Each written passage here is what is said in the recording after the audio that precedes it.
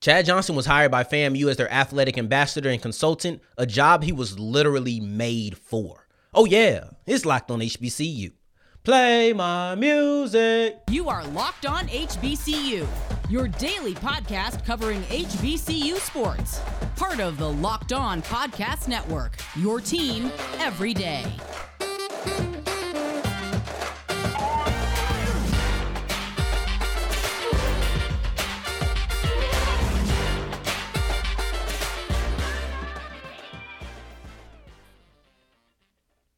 What's going on, family? Welcome back to another episode of the Locked on HBCU podcast, your number one daily one-stop shop for everything HBCU athletics, Monday through Friday, part of the Locked On Podcast Network, your team every day. And I, of course, am Darian Gray, a.k.a. the Mouth of the South, Texas Southern alum and former TSU Herald Sports editor. Thank you for going on this journey with me, making Locked on HBCU your first listen of the day every day. And remember, just because the mic cuts off does not mean that the journey is over. It just means it's time to follow me on Twitter at South Exclusives. Y'all see it at the bottom of the screen, or if you're on the audio side of things, don't forget the S on the end. And today's episode is brought to you by FanDuel. Make every moment more when you visit the official sports book of the Locked On Podcast Network at FanDuel.com/Locked On. In day 2 of the MEAC and SWAC tournament, have a bunch of games on paper that look like they're going to be really good. But you can't get to day 2 before getting through day 1. And you can't get through day 1, at least not on this show, without hearing Darian Gray, the Mouth of the South, say, I told you so.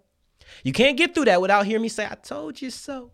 Before any of that, though, Chad Johnson, FAMU, athletic ambassador and consultant. This is literally a match made in heaven, and it almost feels a little too cliche to say because I said something similar about Terry Sims in Alabama State, and I do think that's a perfect position. But Chad Johnson, Chad Ochocinco, Ocho, whatever you want to call him, was perfectly made for this position. And if you know him by any of those names, then I think you would agree. And this isn't some publicity stunt. This isn't some, I'm going to attach myself to FAMU and HBCU and try to, none of that. Matter of fact, I think that Chad Johnson is the perfect guy that HBCU fans should love, FAMU should love, for multiple reasons. Now, let me first give his qualifications. Chad Johnson, as I call him, Chad Johnson is arguably the best showman in the NFL of my childhood. Right? And maybe I'm dating myself, but y'all know how young I am. So it's whatever. Chad Johnson in his riverboat dance, his pom-poms, his proposals, his Hall of Fame jacket, his just ability to market on an incredible level. And despite anything going on in the NFL, the no fun league, the not for long, despite all the restrictions they tried to place upon him, there was no point in which Chad did not make the game fun, in which he did not market to the fans. See, if you're talking about resumes, I would just go put on a highlight tape. If I was you, I would look up Chad Johnson's funniest moments. I've never done it. I'll be honest with you. I've never done it. It might not even be a video that exists. It should be, though, because Chad Johnson is hilarious. He has all of these celebrations that kind of translate from the field into his new business field, which is being an ambassador. He's been marketing for years. He loves gaming. Right, he does FIFA, all of those things. I'm not a big gamer, so excuse me if does FIFA is not the proper way to say that.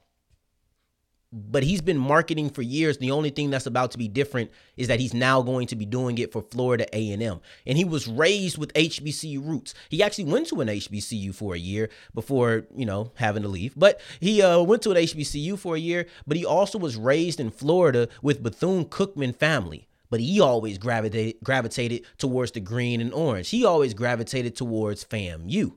For what reason, I don't know, but he did. He even said that he wanted to complete his degree at FAMU and go be a drum major. This is real love. Now, excuse me for saying the D word. I know that people don't like to hear it, and I don't really like to talk about it or say it.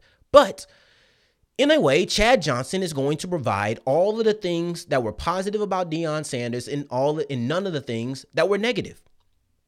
When I look at Chad Johnson, I truly believe he can be all of the things that were positive about Prime and none of the things that were negative. He's not going to come in with this savior narrative that either he or the supporters of him will spin. That's not going to happen. He won't have any pressure to succeed as a head coach. I don't even really know what success looks like for Chad Johnson. I don't know what success or failure. What's the bar for that? I don't know. I don't have an answer for that. He's not going to be coming in with any idea of changing a culture. None of that. He's coming in to be an ambassador. He's coming in to bring more eyes.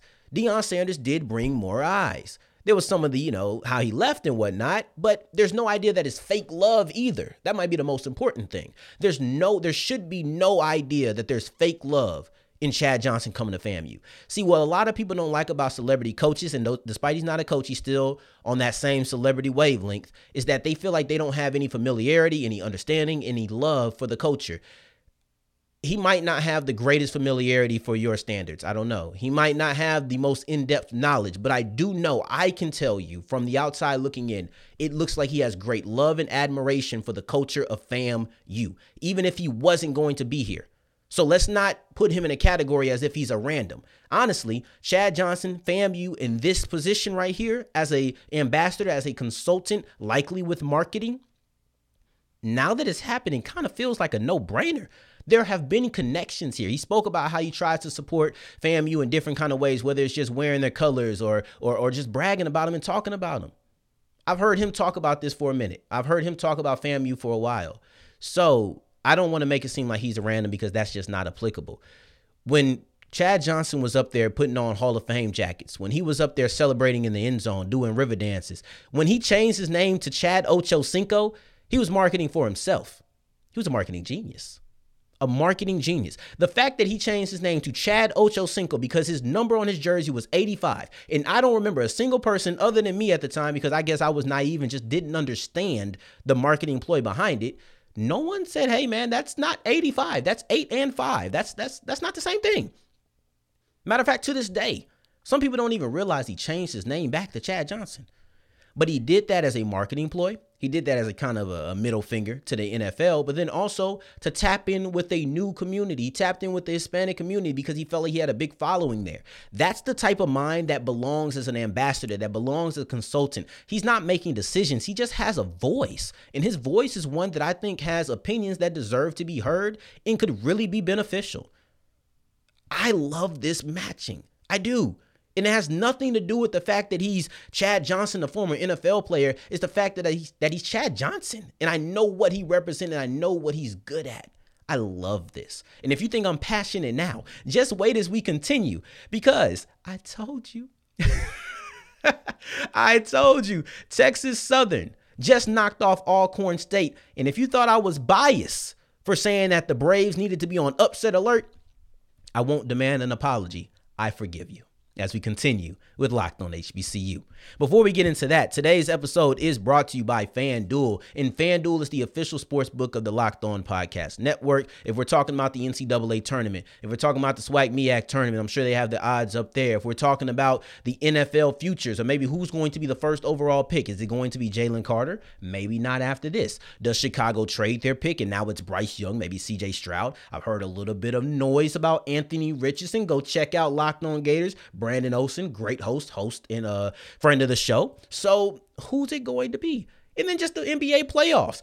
Everything is covered on FanDuel, and that's what I appreciate about them. But what I appreciate the most is that even if you mess up on your first bet and you're a new user, they have the first bet, no sweat. They give you $1,000 in free bets. $1,000 if you lose. Where they do that at? The only place I know is FanDuel.com/lockedon. Make every moment more.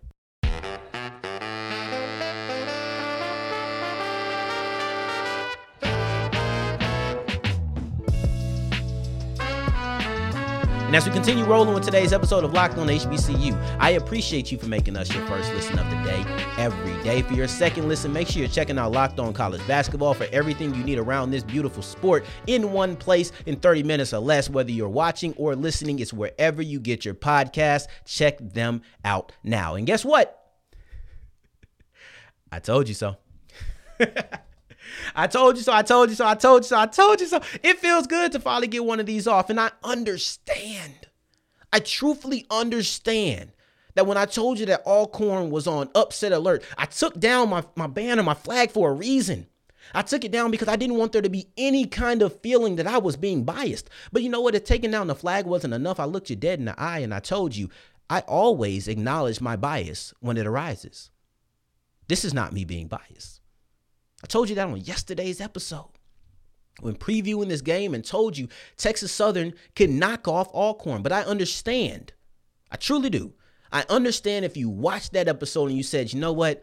When you say that Texas Southern has experience winning in the tournament, you're relying a little bit too much on the past. When I told you that I'm not being biased, you probably said, yes, you are. It's no shame about it, but you are being biased. When I told you that Texas Southern had good players and has played Alcorn close, you probably said to yourself, they played them close, but they never won. Alcorn is just a better team at the end of the day. And if you said any of those things, I forgive you. I forgive you. It's okay. I'm not here. Listen, I'm not here to predict that Texas Southern does anything. I'm just saying that Texas Southern was not dead in the water. I'm here to say that Texas Southern was a quality team. They just so happened to be the number 8 seed. I'm just here to give myself a pat on the back. That's all I'm here for. Because the truth of the matter is the SWAC tournament began and it ended day one with an upset. I don't want to say of epic proportions because now I feel like I'm gassing it, but these were big time upsets. It started off with University of Arkansas at Pine Bluff knocking off Alabama A&M on the women's side. That's 2 versus 7. And it ended with a really physical, a really good game between Texas Southern and Alcorn, in which the Tigers knocked out Alcorn State from the tournament for the second year in a row.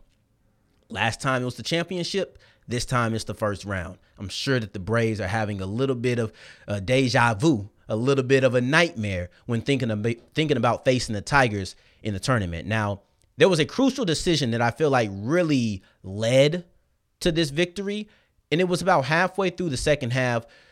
John Walker III had already sat out pretty much the whole first half because he had 2 fouls. He gets a third foul. And it's like, okay, are you going to take him out? Are you going to play it safe? Because if you get to 4, now it's like you only have 1. There's no more room for error. And let alone him get a 4th foul with 10 minutes left, he's probably sitting until 2 minutes left in the game. Because Jordan Carl Nicholas, he got his 4th foul with, I think, about 8 to 7 minutes left in the game. He didn't come back until the very end.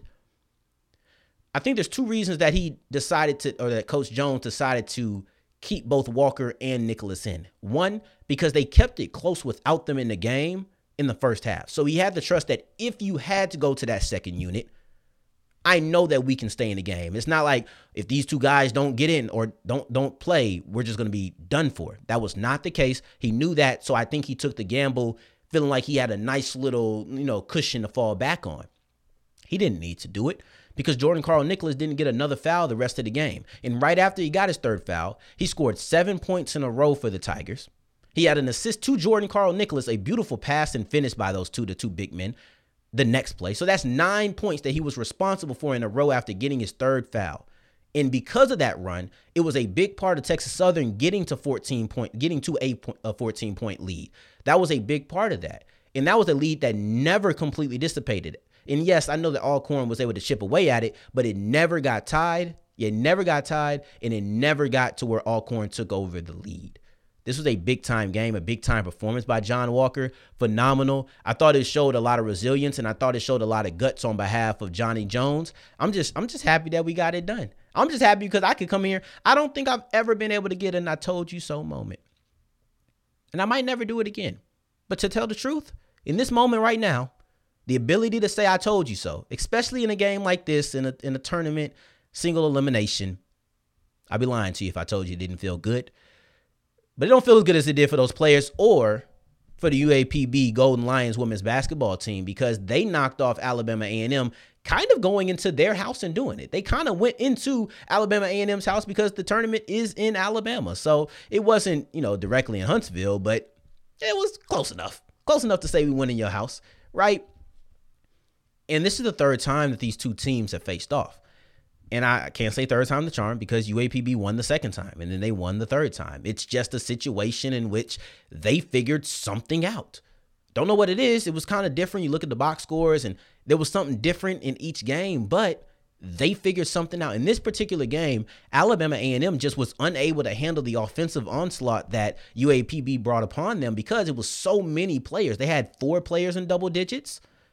And they were able to do it from second chance shots and really good 3-point shooting. That's what they did better than Alabama A&M. It wasn't points in the paint. Wasn't anything like that. It was just they had second chance shots. They got almost the same amount of rebounds, but more second chance points for UAPB. They had, I think, either 4 or 5 more made threes than Alabama A&M. That was a big part of the difference. You know, you win that game by less than 15. That is a big difference in the game. But the most momentum shifting moments were at the end of each half, the last quarter. I'll say the second and fourth quarter. So the quarters before the half. In those quarters, UAPB scored 24 in the second, 23 in the fourth. They scored 11 and 3 in the first and the third. 3 points in the third quarter. Maybe they were saving everything up for the fourth because they knew they had that onslaught. It's kind of like the UFC fight, the third match between Leon Edwards and Kamaru Usman. Some people feel like Leon Edwards in that second to last round was kind of charging up, saving his energy, knowing he had that one last kick coming. Some people say that. I don't know if I prescribe to it, but it's a great analogy for what happened here. It seemed like UAPB hibernated through the third quarter. Only made one bucket, not a free throw, just one three-pointer. And then in the fourth quarter, when they needed it all to win, they dropped 23 points. In the second and fourth quarter combined, they outscored Alabama A&M 47-26. And that's the reason they were able to win this game. They had more second chance points. They were able to actually convert more of their offensive rebounds into second chance points because they got about an equal amount of rebounds, just a nice difference in points. They were able to shoot better from 3-point. And when the game was on the line, whether that was closing out the first half or closing out the second half / closing out the game, they dropped 20 points in that quarter. And that's the reason you had your first upset of the day. They didn't waste any time. The SWAC tournament started off with an upset with UAPB, the number 7 seed, coming up victorious, and it ended with an upset with Texas Southern, the number 8 seed, knocking off the number 1. And this here moment right here is going to end with an I told you so as we continue with Locked On HBCU. And coming up, we're going to be talking about the day 2 action. That's how day 1 ended. But day 2 has some really good action on the horizon. Don't miss out for it because I have 3 games out of the 4 on the men's basketball side that I think are must-watch TV.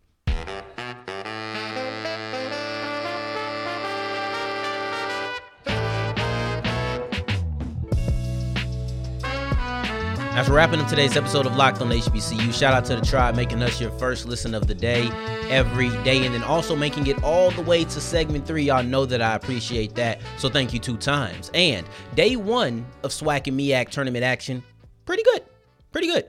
There might have been some games in there that you didn't think were going to be as competitive. I'm sure that people thought Jackson State was going to steamroll Grambling on the women's basketball side. Not exactly how it happened. But day 2 is the game, or the day with the games that you're looking there and you're saying, you know what?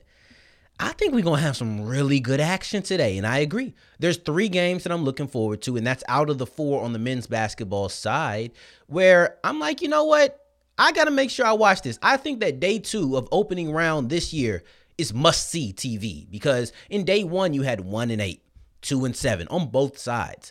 Theoretically, right, we've seen upset, but theoretically, that's supposed to be the easy games. That's supposed to be the games that if the upper seed loses, you're like, oh my gosh. Little less is the case when you're talking about 4 versus 5 and 3 versus 6. You can be surprised at 3 versus 6, or 6 defeating 3, I should say. But you're not really, oh my gosh, what the heck happened? Didn't see that. That's really not typically the case, unless you're just talking about a team-by-team basis.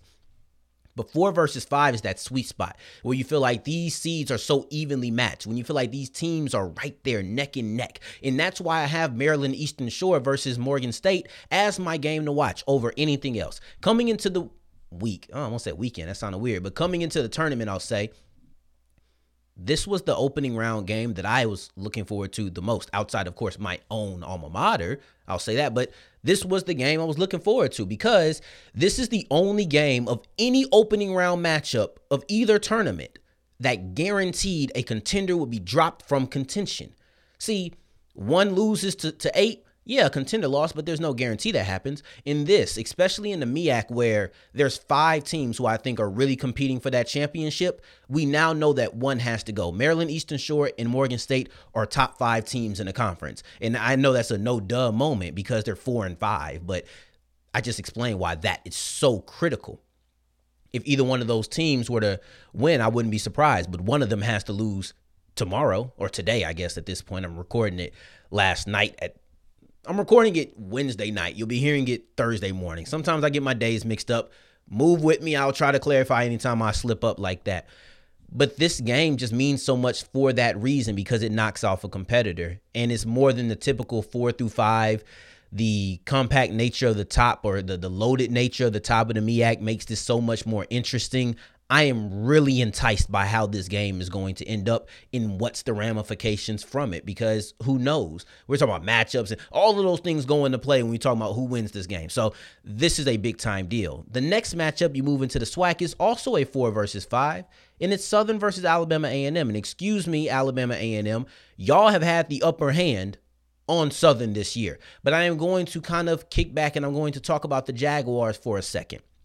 Let's call this the battle of Mo Carter, right? Alma mater versus professional. Which one is he going to side with? I bet you he sides with the winner.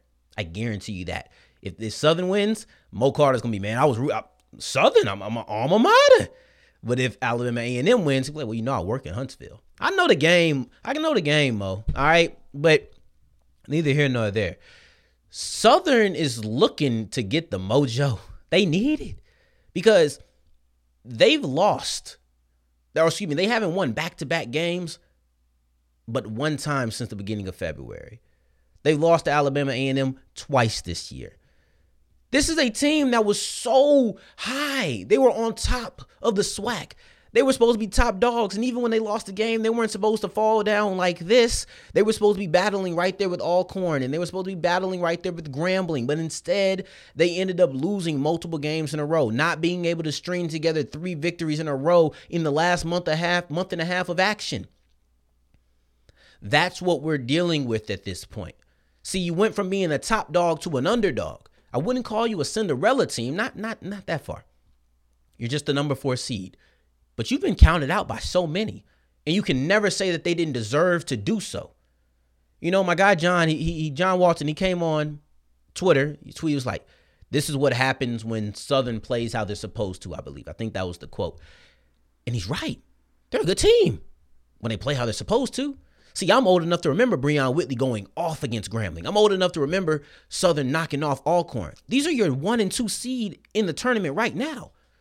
Don't tell me that Southern doesn't have talent. Don't tell me that Southern doesn't have capability. Don't tell me that Southern doesn't have a possibility to win it all. It's just about getting that mojo back. Now, you know one team that didn't have a problem with that? Jackson State. And that brings me to my last matchup, Jackson State versus Prairie View. PV's defense could give Jackson State some issues. They have one of the better defenses in the conference, so I could see that being the case. But Jackson State is rolling. They won four in a row, 7 of their last 8. The only team they lost in that 8-game stretch was to Alcorn, the number 1 seed. Like, this has been a really quality team. After a little bit of a stumble, they recovered. I kind of see Southern and Jackson State as very similar teams who had very drastically different endings, right? Because both started off really good. Both had a stumble. Now, how they responded to the stumble was completely different. Southern just continued to stumble and never really got their footing. Meanwhile, you see Jackson State, they got their footing and they began to run again. They began to keep going. So we'll see if they can continue this momentum and make it 5 in a row, 6 in a row, 7 in a row. We'll see, but this is Mo Williams' first year here. And he's starting off, or he's ending pretty hot right now. We'll see if he's able to end pretty hot at the end of the season. But I appreciate you for making us your first listen of the day every single day. Y'all know I appreciate that. Now, for your second listen, go ahead and check out Locked On College Basketball. It's everything you need around the sport in one place. Come back tomorrow. Please make us your first listen again. I really do appreciate talking to you because we're going to be recapping day 2, this day that I just hyped up. I think it's going to have some really big-time games, some really big-time outcomes that we can discuss on Friday's episode of Locked On HBCU. In the meantime, in between time, if you're looking for me, you can find me on Twitter at @SouthExclusives. Until the next time that we hear each other, family, take care, stay blessed. Peace.